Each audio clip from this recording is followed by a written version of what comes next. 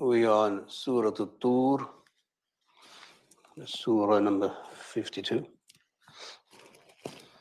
and ayah number 1.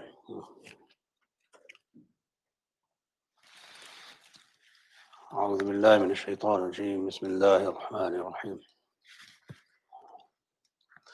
والطور وكتاب مسطور في رق منشور والبيت المعمور والسقف المرفوع والبحر المسجور إن عذاب ربك لواقع.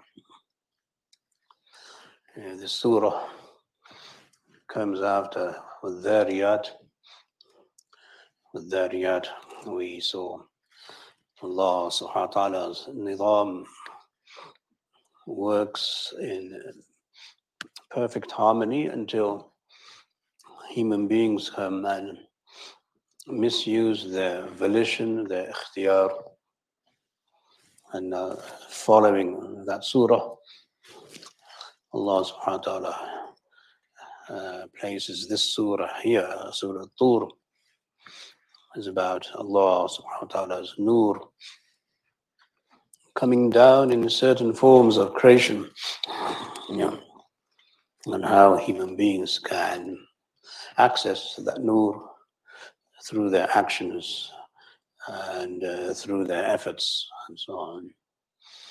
The surah starts with a qasam being an oath that Allah subhanahu wa ta'ala takes an oath through His creation to show the honor in the creation and to show the importance of that particular creation in His nizam, in His system.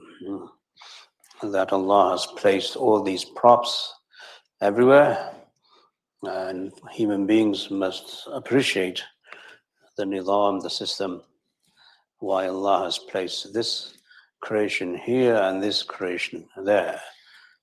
So one of the benefits of the qasam, the oath that Allah takes, Allah, obviously He is Allah, but to show human beings that the system He has arranged is with hikmah. It is not random. So here we are with Tur, by the Tur. The word Tur in of itself means a mountain. Again, that Tur means any mountain that Allah subhanahu wa ta'ala creates. So mountains are of different types. There are mountains that, as you know, are volcanic, and there are mountains that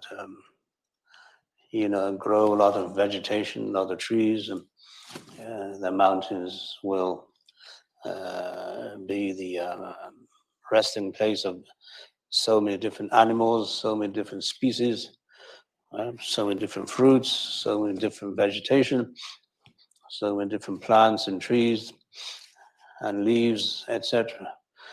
And you see that the mountain becomes a habitat for Allah's other creation to live. There are other mountains that are barren, they're just rock, and nothing grows there, and so on. So there are various types of mountains, and the mountains have a purpose, which is, to keep the earth steady, as Allah says. This one, Tur, when it's used this way with the alif lam, with the definite article, it refers to Tur Sina, Mount Sinai, which is what the translation is. Mount Sinai is a Nabatean kind of mountain where the Musa alayhi salam would use that route, and other travelers would use the route of the Nabatean kind of area in around Jordan, around the Sinai desert, and so on. So anyway, this mountain is mentioned exclusively because it's one of the very, very few mountains, if not the only one, that accepts the nur of Allah, that it accepts the Nur of Allah, and that is its purpose, as perhaps you may see later on in وَالتِّينِ وَالزَّيْتُونِ وَطُورِ سِينِينَ. So there's that Sinin and Sina, basically the same, and so on. So this is where Allah's Nur comes down, and the mountain is able to sustain it and carry it. It's where Allah subhanahu wa ta'ala sent his tajalli, and then Allah subhanahu wa ta'ala spoke to Musa, and so on. So since all of this has to do with, Allah's Nur, Allah mentions the mountain here as Mount Tur. Or Kitab Mastur, and by the book that is now inscribed, and it is written, Maktub and Mastur, and so on. This may obviously refer to the Quran, it may refer to the Lawh Mahfuz, but it is a book. Where the book sometimes doesn't necessarily have the alphabet and the words the way we speak it. It may be written in a different way, in a different language altogether, which is then deciphered into Arabic, and so on. Right, like the Lawh Mahfuz, where all of our actions and deeds are written. Okay, they're not written with the alphabet; they're written in another language. You should not be shocked with that, because we have now digital language and we have now AI language also. So it's not beyond human comprehension. Say, oh, there's a book without any letters in it. So the Sahaba, not knowing this, their iman was bil ghaib, and they probably saw what's written there. So, the awliya of Allah see things that we don't see. Right? Imam Ghazali rahimahullah says that there's so much knowledge written on the wings of angels. Now you don't figure. Right? What kind of language is that? So it's beyond, human abilities nowadays. It wasn't beyond human abilities before, but now it is. So we don't have that type and that, standard of knowledge. And we can see as, the more we become closer to Qiyamah, the easier it is to understand these ayat and understand Qiyamah. Right? Yeah. Our Shaykh Qari Tayyib Sahib Rahimullah used to say, this is in the 80s, that the more advanced human beings become in science, technology, the easier it will be to explain Qiyamah and the Day of Judgment. And it will be easier to explain Jannah and Jahannam, because they will be coinciding. So Kitab Mastur is written from the word satar, which means a line, also means to write, and so on. So you see that the writing doesn't necessarily have to be in the convention of how human beings speak on earth. It could be a very different language, maybe just lines, maybe just dots, maybe anything else. It depends on the arrangement, what the order of the writing and the shapes and forms and figures are. But Allah has now taken an oath by the mountain upon which Allah's Nur descends, and by the Nur that is inscribed in a book in the heavens, and so on. Fi raqim manshur. It is on a material which is used for writing, and it is spread out. Kitabun yalqahu manshura. When you do the tafsir of the Quran with the Quran, you get a sense of these types of interpretations, that it is spread out, it is so wide and so spread out, and so on. So it'd be a very fine parchment. Maybe the inner hide of animals are used, as you know, they're used for writing and for scrolls and all of that. But this one is huge. It will spread out across the heaven. It will take all the horizon in order for you to be able to see it. It is that spread out. As يوم نطوي السماء كطي السجل للكتب.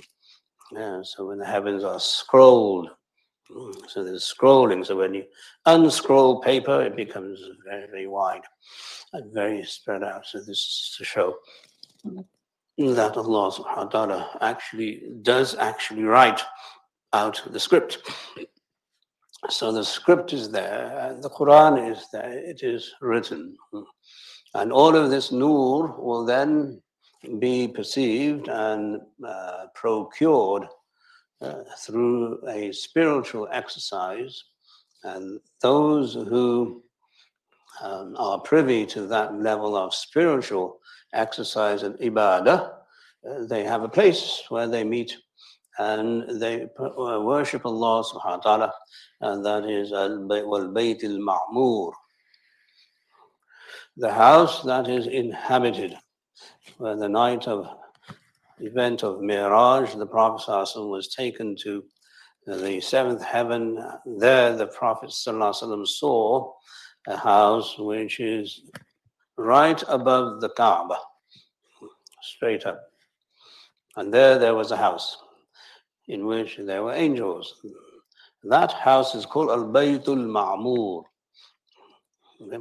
the inhabited. Inhabited because the Prophet ﷺ said every day 70,000 angels enter that house, which is like the Kaaba here on earth, and they all make dua, dhikr, and no angel will be allowed to revisit the house once they've visited once. So 70,000 new angels every day come and frequent the house, but that's in the heavens. Now what is all this? So you see now the nur of Allah coming down, and from that nur you have these creation. So the Tur is a creation of Allah, Al-Baytul Ma'mur is a creation of Allah, and angels are able to perceive and procure that nur and then worship Allah, and then the cycle goes on. So what is there now for human beings? Human beings must know the heavenly composition of Allah subhanahu wa ta'ala's nizam and system. These are the components there. Okay? These are the apartments, the houses, the habitat, and all of that. So Allah is now giving human beings access to that nizam through wahi, okay? Through revelation, and so on. So this is not accessible by observing through the telescope. You can shoot a telescope there. You won't find this because you need an eye of Iman first. You need the lens of Iman. If you don't have Iman, you won't see this. And then the tool of Ibadah enhances your ability to see. If you don't have Ibadah, again, you won't see it because you don't have the energy, you don't have the power, and you don't have the spiritual abilities to do that. So this now is wahi from Allah, and the Bedouin Arab and the Quraysh, as they are travelers and they see all of this in the skies, they know nothing of this. And as they know nothing of this, they are mesmerized by the Prophet ﷺ reciting these ayat. So now they're dumbfounded, so they don't know what to do. They say, why is he speaking like this? And we can't deny it because he's talking about the heavens, and we can't say it's not there because he says it's there. So they call him a magician, they call him a shair, they call him a majnoon, because they are not able to wrap their minds around this level of knowledge and the intensity of this knowledge and the detail that this knowledge brings to the human experience. Okay? Yeah. So when you're unraveling the human experience through the Quran, then you are dumbfounded. So you have one of two things: either you accept or you reject. You reject because you simply do not know how this is possible. Then you say, Inna Allah ala kulli shayin qadir. Allah is capable of doing anything. And number one. Number two, Rabbana ma khalaqta hadha batila subhanak. Allah doesn't create anything in vain. Subhanaka. He is much more glorified than creating anything in vain. So you see this huge mass of the galaxies. When you look at the sky, as they used to do when they're traveling, even in Mecca, no lights then. So you can see this enormous canopy, and you see the star-studded skies in the evening, and you see how you're able to navigate using those stars and using the light at night to do something for yourselves here. Then this one, who claims to be a Nabi, says, wait a minute, there's much more than that beyond the stars. Right? So how to engage with such a person who knows so much? And he knows this much because he's seen all of it when he went up there. Yeah, so this is so the Quran is giving human beings a prescription and a formula by which they can engage with the whole cosmos. The whole cosmos, not just the stars and the first heaven or the sun and the moon and the planets, etc. There's much more out there than what the eye sees. And when that happens, you have to be in a state of humbleness. You have to bow down to Allah, who is the creator of this, and then you have to stop thinking that this world is it and there's nothing after this world, and so on. So even in your sense perception, you are limited, and Wahi creates for you a platform which is 1,000,000 times broader than the platform of your empiricism, much more than your poetry and your imagination can fathom and write about, and write lyrics and songs and poems about, and so on. So the Quran is a direct challenge to human intellect. So when the poets are listening to this, and they are now the super intellectuals, and the philosophers are listening to this, and the super intellectuals, what is this? We sound like morons, right? We're just idiots. We don't know anything. And why?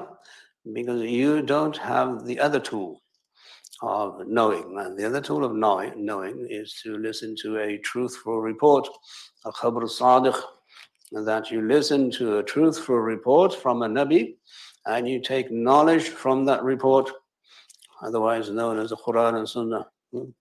And when you take knowledge from that source, then you are almost, not in need of the other source of knowledge. The other source of knowledge, which is functional, is needed for you to navigate life. How to live, how to build houses, how to make food, how to engineer, how to do infrastructure, how to cook, and all of that. How to build bridges, and even how to, cure the human body if necessary. That's functional knowledge. This is beyond you. This is a gift from Allah subhanahu wa ta'ala. Allah subhanahu wa ta'ala, through His fadl, gave this knowledge to a Nabi who is unlettered. He doesn't read or write. So that was the greatest challenge for everybody in Makkah, especially the Quraysh, and even in the ideas that people inherited from other people. Yeah, Allah subhanahu wa ta'ala is saying, I'm swearing by these realities. The oath, the qasam. I'm swearing by these realities exist. The Tur al-Sinai exists. You can see it. It's tangible. You visit it. And this kitab that is there, on which everything is written. And then this parchment that is there, which is spread out across the heavens. And the Bayt al-Ma'mur, which is there and frequented, inhabited by creation. So the idea that there's no creation beyond the earth is totally ridiculous. There are so many different species of creation that exist on earth and also in the heavens. Al-Bayt al-Ma'mur, 70,000 visit that place every day. And no one will do a repeat Hajj. Yeah. Once an angel has visited Al-Bayt al-Ma'mur, that's it. His turn won't come again until Qiyamah. وَالسَّقْفِ الْمَرْفُوعِ. The roof that is risen, which is high, marfu', that is given height, and so on. So the heaven is very, very high. It's very deep and very high. and beyond our imagination and so on. But it's a roof. Yes. وَجَعَلْنَا السَّمَاءَ سَقْفًا مَحْفُوظًا, the Quran says. Again, making tafsir of the Quran with the Quran, which is an art. And that's the first rule. Al-Quran yufassiru ba'duhu ba'dan. The Quran explains itself that the sky is actually a roof, a canopy on top of you. You don't see it. Yeah. But here Allah subhanahu wa ta'ala, you have a roof above your head, and that roof one day will be broken, will be torn apart. إِذَا السَّمَاءُ انشَقَّتْ, and so on. So you see, Allah subhanahu wa ta'ala is giving human beings a lesson in cosmology. How do you map the universe? You should never mind mapping the universe, understand these realities exist first. Right? And as I said, the only way you can ascertain, perceive, procure from those realities is to worship Allah subhanahu wa ta'ala. Ibadah is the only way to do that. And that's why you have al-Bahr al-Masjur. Bahr obviously means the sea. And Masjur, there are different interpretations to the word Masjur. One is that it is something that lights up, something that catches fire. وَإِذَا الْبِحَارُ سُجِّرَتْ, as the Quran says, that when the time when the seas will explode with fire, the seas will be litten, and the fire will be there. As underneath the sea and the ocean, as you know, you have the crust.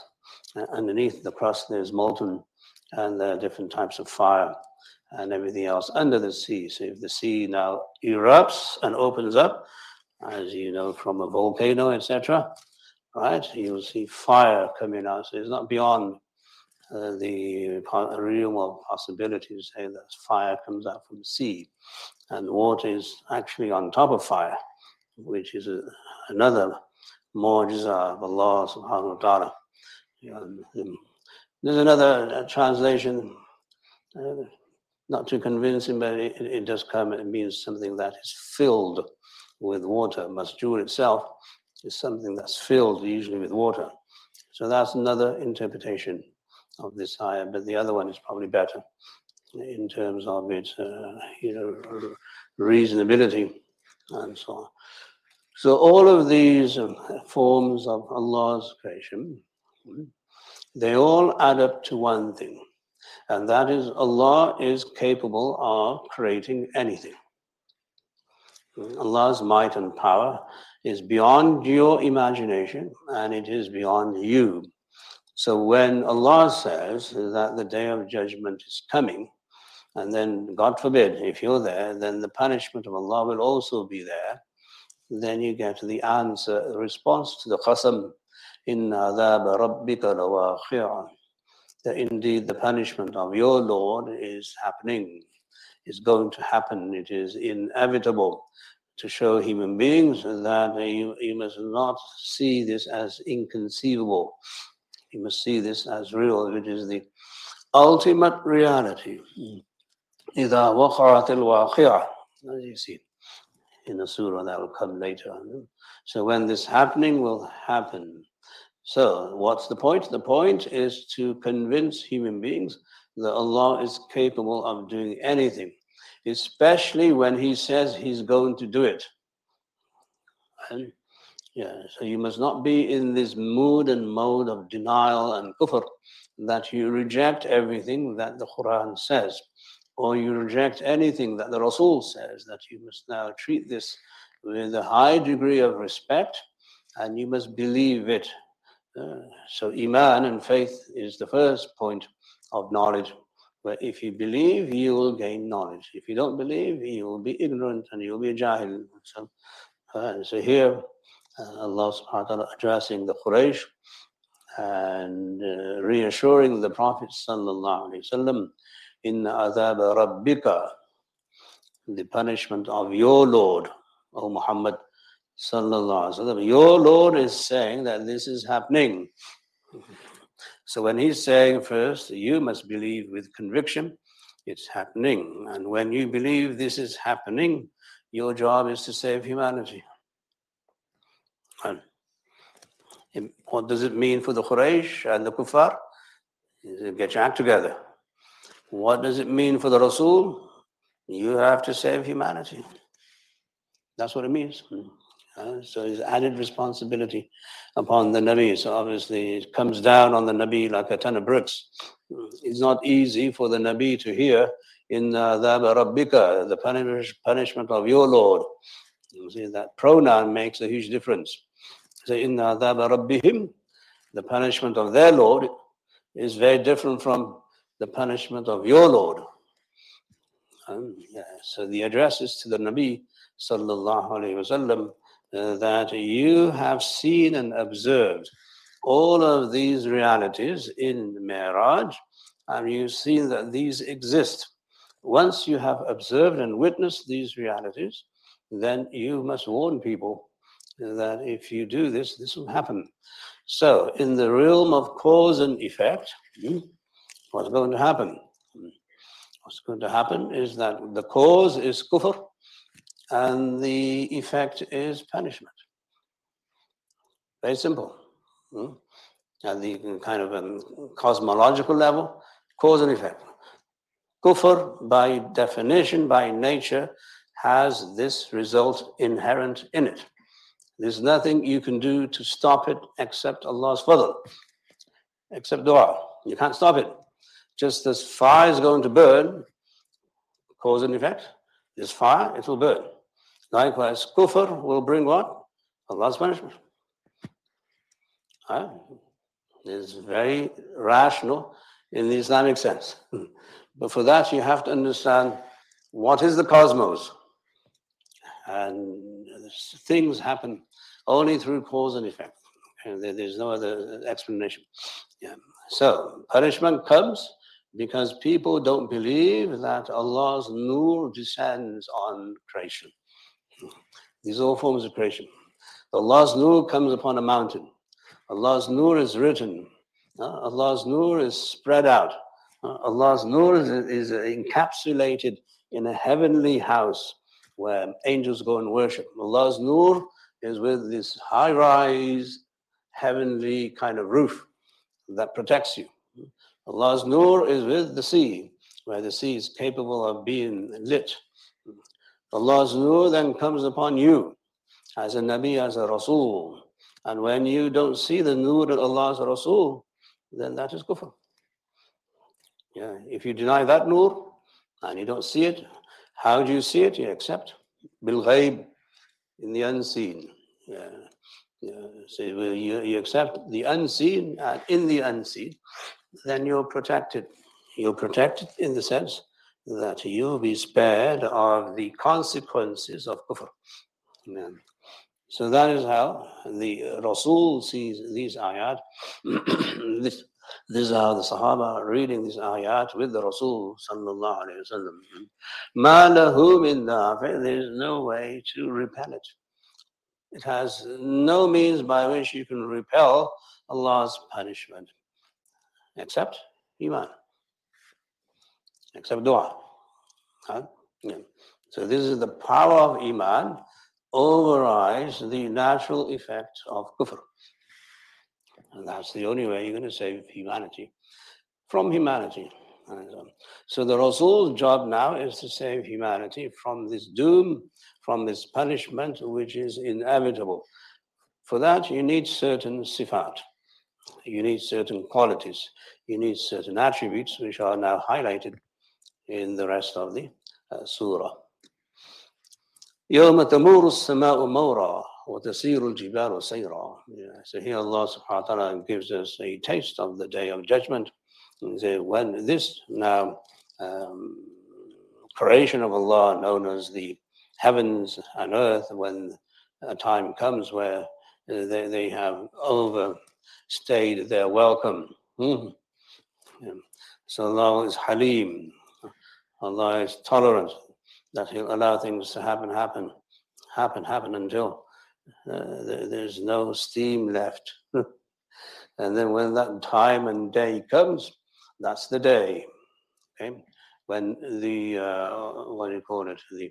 the heavens will be shaking, very severe shaking, tamur, and it will be quivering, and it will be, made, rendered asunder, and it will just collapse and cave in.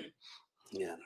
So that's a spectacle you don't want to see, and you don't want to be there, because that is truly the greatest punishment on earth, at least. So here we see that now. How do you protect the sky from caving in? Right, so you have now, what you call it, global warming, for which human beings are responsible. Every one of us, we're responsible for that, at the physical level and also the spiritual level, both. Okay, so we must do what we can. We must do our share of making sure there's no global warming. We have to stop it somehow, either through dua or dhikr, or by not using, things that are going to be detrimental to the environment and pollute the environment with pollutants and everything else. So we should at least make some effort to make sure that we don't destroy ourselves. This is a reality. But more than, global warming, here Allah is talking about cosmological warming. Never mind that. Think of this. So kufr and shirk is antithetical to helping the planet survive. The planet won't survive with this kufr and shirk. The only reason it survives is because of Allah's fadl, and because of the good deeds and du'as that Muslims make. MashaAllah, alhamdulillah. So, that human beings must realize this, and Muslims obviously must not be too nonchalant about global warming. Don't say, yeah, it's no big thing. It is a big thing. You are responsible. If there's a fire in your house, you better put it out. Right? Don't say, no, it's my neighbor's problem. It's not your neighbor's problem. It's your problem. Deal with it. Do as much as you can. Speak about it. Make sure you don't, consume the wrong stuff, and make sure when you talk, and promote the good stuff.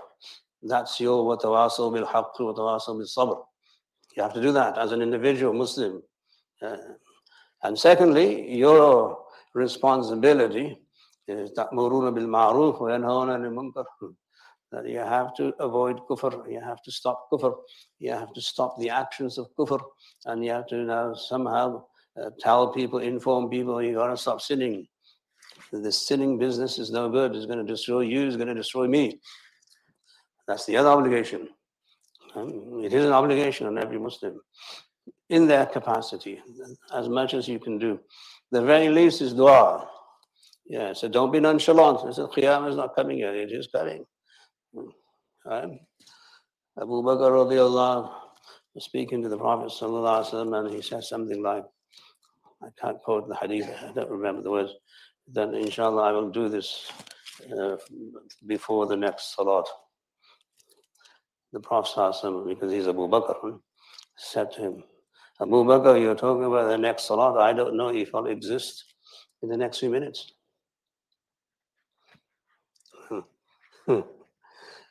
Right, so that level of observation and prophetic reasoning.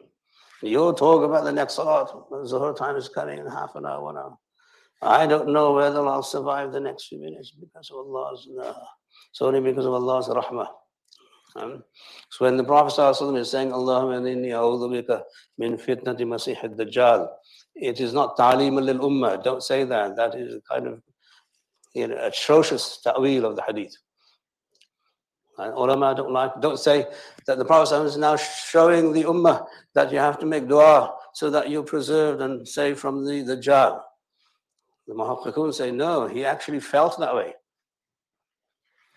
He felt that there's a need for me to be protected from the Dajjal. That's why he's asking Allah. He's out of adab and humbleness, but also out of fear. Right? Yeah, so we can't be holier than thou. Follow the Prophet ﷺ, you won't go wrong. Follow the Sunnah. So now the idea that I'll do this tomorrow, do this, procrastination, this and that, that's on the assumption that you're here tomorrow, which is in functional world, it's fine, mashi, But in reality, that if you want to be at the level of a Siddiq, you can't afford to think that way. Never mind, say it. So the prophets don't think that way, that they're going to survive. And they only rely and trust on Allah alone and no one else as well. ما له من دافع يوم تمور السماء مورا وتسير الجبال سيرا. The jibal, the mountains that are so formidable, so stubborn, so resolute, so durable, yeah, that they will now start to fly in the sky. They'll be like carded wool, as the other ayah says. وَتَكُونُ الْجِبَالُ كَالْعِهْنِ الْمَنْفُوشِ, and so on. So nothing is stable when the time comes to be destroyed. So there is a point, there's a sa'ah, there's a moment in the universe when everything will be destroyed. Nothing is that stable. That's the message that the Quran gives to all the Anbiya and the Sahaba. And when the Sahaba are using this, that we better get things done now. And that is what gives them their tawakkul, it gives them their iman, it gives them their formidability, it gives them their courage, their strength, their bravery, and their aggressiveness in amal salih, that they want to do this now and not wait for anything else to come about. So here we see that the Quran's emphasis that as a world view, first of all, you must appreciate that how Allah has created this alam, okay, this world, which is the cosmos, is beautiful. It is organized, it is structured, and everything has its place. But there are many other forms of creation that you don't know, you don't see, you don't hear, you don't perceive. They are beyond you, so you have to leave that window and that door of knowledge open, and you don't close the door because your instruments don't allow you to see them. So you have the telescope, which gives you the macro, and you have the microscope, which gives you the micro. Beyond that, there's so much out there. What is out there? This is out there. Who tells us this? The Nabi. That is Khabar Sadiq. Who informs the Nabi? Allah Himself, who created all this. So, once you know this is a formidable creation, then you will believe Allah is capable of creating anything. So you go forward in life with your objectives and your purposes, knowing Allah is capable of doing everything. What you need to do is follow the path. What you need to do is follow the rules. What you need to do is make sure the method is correct. And what you need to do is make sure you believe is going to happen. You cannot start a project if you don't believe it's going to work. Right? That's called being a squirrel. Do I cross the road? Do I not cross the road? So there, the firm intention of a believer is the key to the success of the believer. You must have azm. You must have resolve. You must be determined. And you must believe it's going to happen. If you don't believe that, then don't do it. Right? Yeah. The sign of a munafiq is always fluctuating between this and that. So that's why the Prophet ﷺ didn't like people to take too much time in resolving issues and to make up your mind as to what you're doing. People nowadays, unfortunately, they make istikhara for a year. And what the heck, the ship sails by that time. You'll miss the boat, literally. Right. So that's the way of firm intention and resolve. Now, sometimes things do take time. Obviously, in time and space, the cause and effect, some things will take time, but you must be absolutely determined to do it first. If you're not determined to do it, then obviously you have to move on to something else which is just as good or better for you.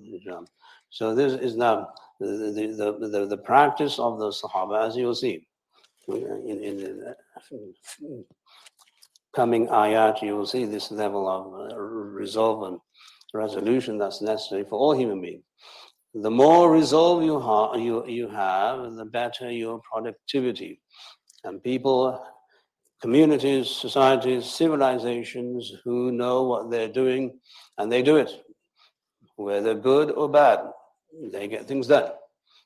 And those who are always maybe here, maybe not, they never get anything done. So it's now, how do you process this? That Allah is the creator. What has He created? He's created everything. He's created things we don't know of, and yet the cosmos still survives, and it still has a system, it still has order, it still has organization. What we need to do is now use our intention and use our volition so that we can also process that might and power that Allah has. Allah subhanahu wa ta'ala will then give you the tawfiq, and He will allow you to be successful, and the results will come. So this is obviously for the Nabi sallallahu alaihi wasallam. First and foremost, that resolve in your mind that you are a Nabi, which was the first challenge. When you are kind of given this kind of responsibility, is daunting to say the least, but it's incredible also. So you're not in sync with the task. You say, this is impossible. I can't do this. How can I do this? It is beyond me. So the Quran then gives reassurance in various ayat to the Prophet ﷺ. Yasin wal Quran al Hakim, innaka lamin al mursaleen. Indeed, you are from those who have been sent.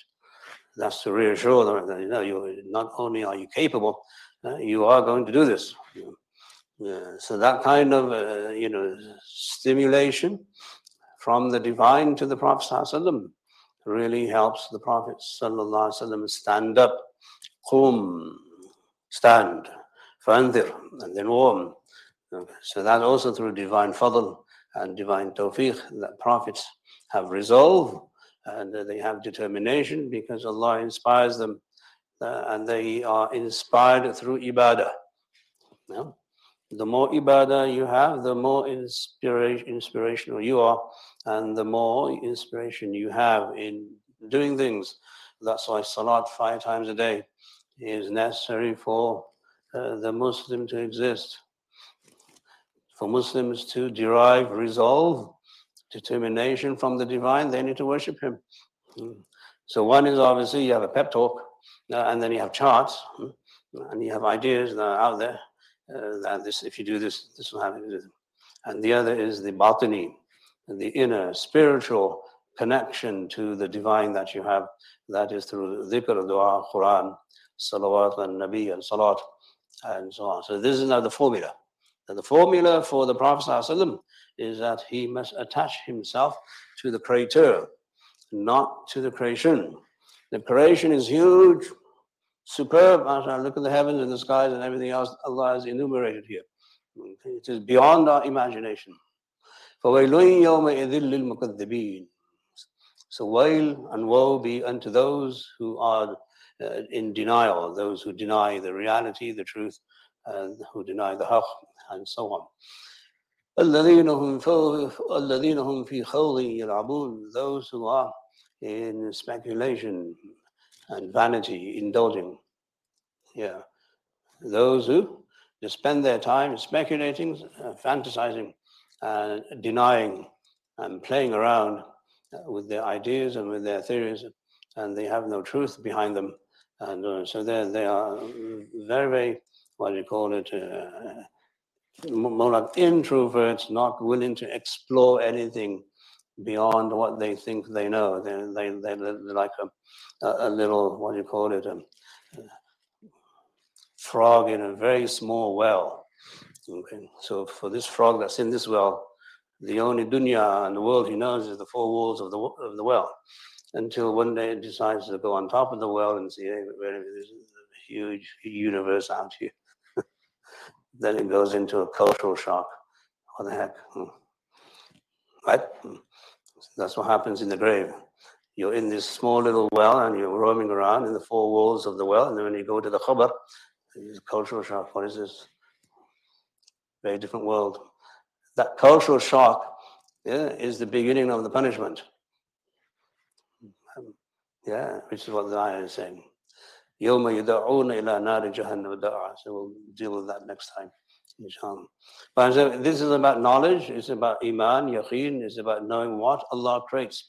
So Allah subhanahu wa ta'ala is saying that there are things that you know and you may be able to ascertain through your knowledge and through your tools of knowing, but there are things that you don't have access to. Wahi is going to give you access to those realities that you don't have access to, meaning through the intellect and through empiricism and so on, because Wahi is the highest form of knowledge that Allah subhanahu wa ta'ala delivers to a human being, namely the prophets, alayhi wassalatu wassalam. So, as you can see now, the impact on the Quraysh, the impact on leaders, the impact on world leaders, and the impact on rulers and kings, that when they're listening to the Quran, they say, wait a minute, you think you have an arsh? So Allah has an arsh. You think you have a kursi? So Allah has a kursi. Right? What's his kursi? وَسِعَ كُرْسِيُّهُ السَّمَاوَاتِ وَالْأَرْضِ. His kursi encompasses all the heavens and the earth. That's how big his kursi is. How big is your kursi? Right? You'd probably fall down if you sit too much on it. So now Allah said that the kingdom requires props. So all of these props that Allah mentions about himself, Ar-Rahman and Al-Arsh Istawa, the Arsh, the throne, and the Kursi, and this here, all of these forms of props that we have here in this surah, and so on. So we see Allah is saying that, yes, your world may be a miniature, minuscule representation of the real world in the cosmos. Okay? So this will be al-alam al-saghir and the alam al-kabir. This is a small world, and that's a large world. So the way the small world is going to work is if it mimics and copies the nizam, the system of the big world.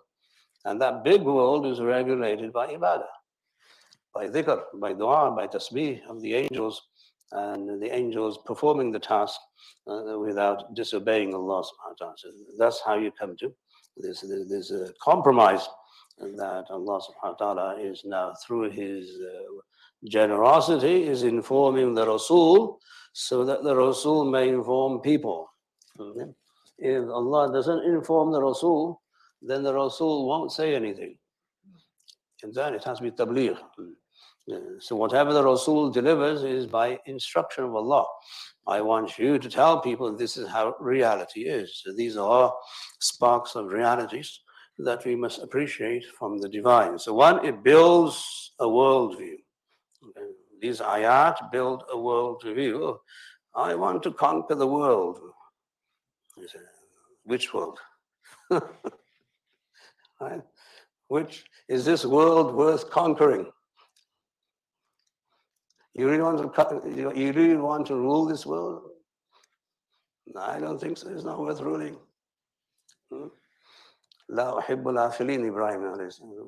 The sun, the moon, the stars, they won't disappear. They set. I don't like anything that sets. And you truly want to be a governor, a king, a president of this world? So that was removed from the Sahaba. That they had no intention of ruling the world. They weren't made for that. So that's why they say any of the 10 Ashra Mubashara would have been capable of ruling the Khilafah. That's Aqidah. And especially the committee Umar assigned, 6 Sahaba, any of those 6 would have been perfect for the Khilafah. There was no doubt. It's just a question of merit, fadila, and so on. So I said that when you understand there's much more to existence than earth, that's why samawat are important. And that's why Al-Bayt al-Ma'mur is important. MashaAllah, obviously you go to the Kaaba for ibadah, but think of 70,000 angels going there every day and they don't get a second turn. So what is it that you're after? So the Rasul doesn't want the dunya. He says, give me the sun in my right hand and the moon in my left hand, I won't give up this. He ain't interested in government and political theory and all of that nonsense. He's only interested in doing what Allah wants him to do. And that's what he did. Sallallahu alayhi wa sallam. Anyway, we'll continue with this next time. Jazakumullah khair for coming. Subhanallah bihamdihi, subhanakallah bihamdihi. نشهد أن لا إله إلا أنت نستغفرك ونتوب إليك. So we'll do salat when the time comes in. جزاكم الله.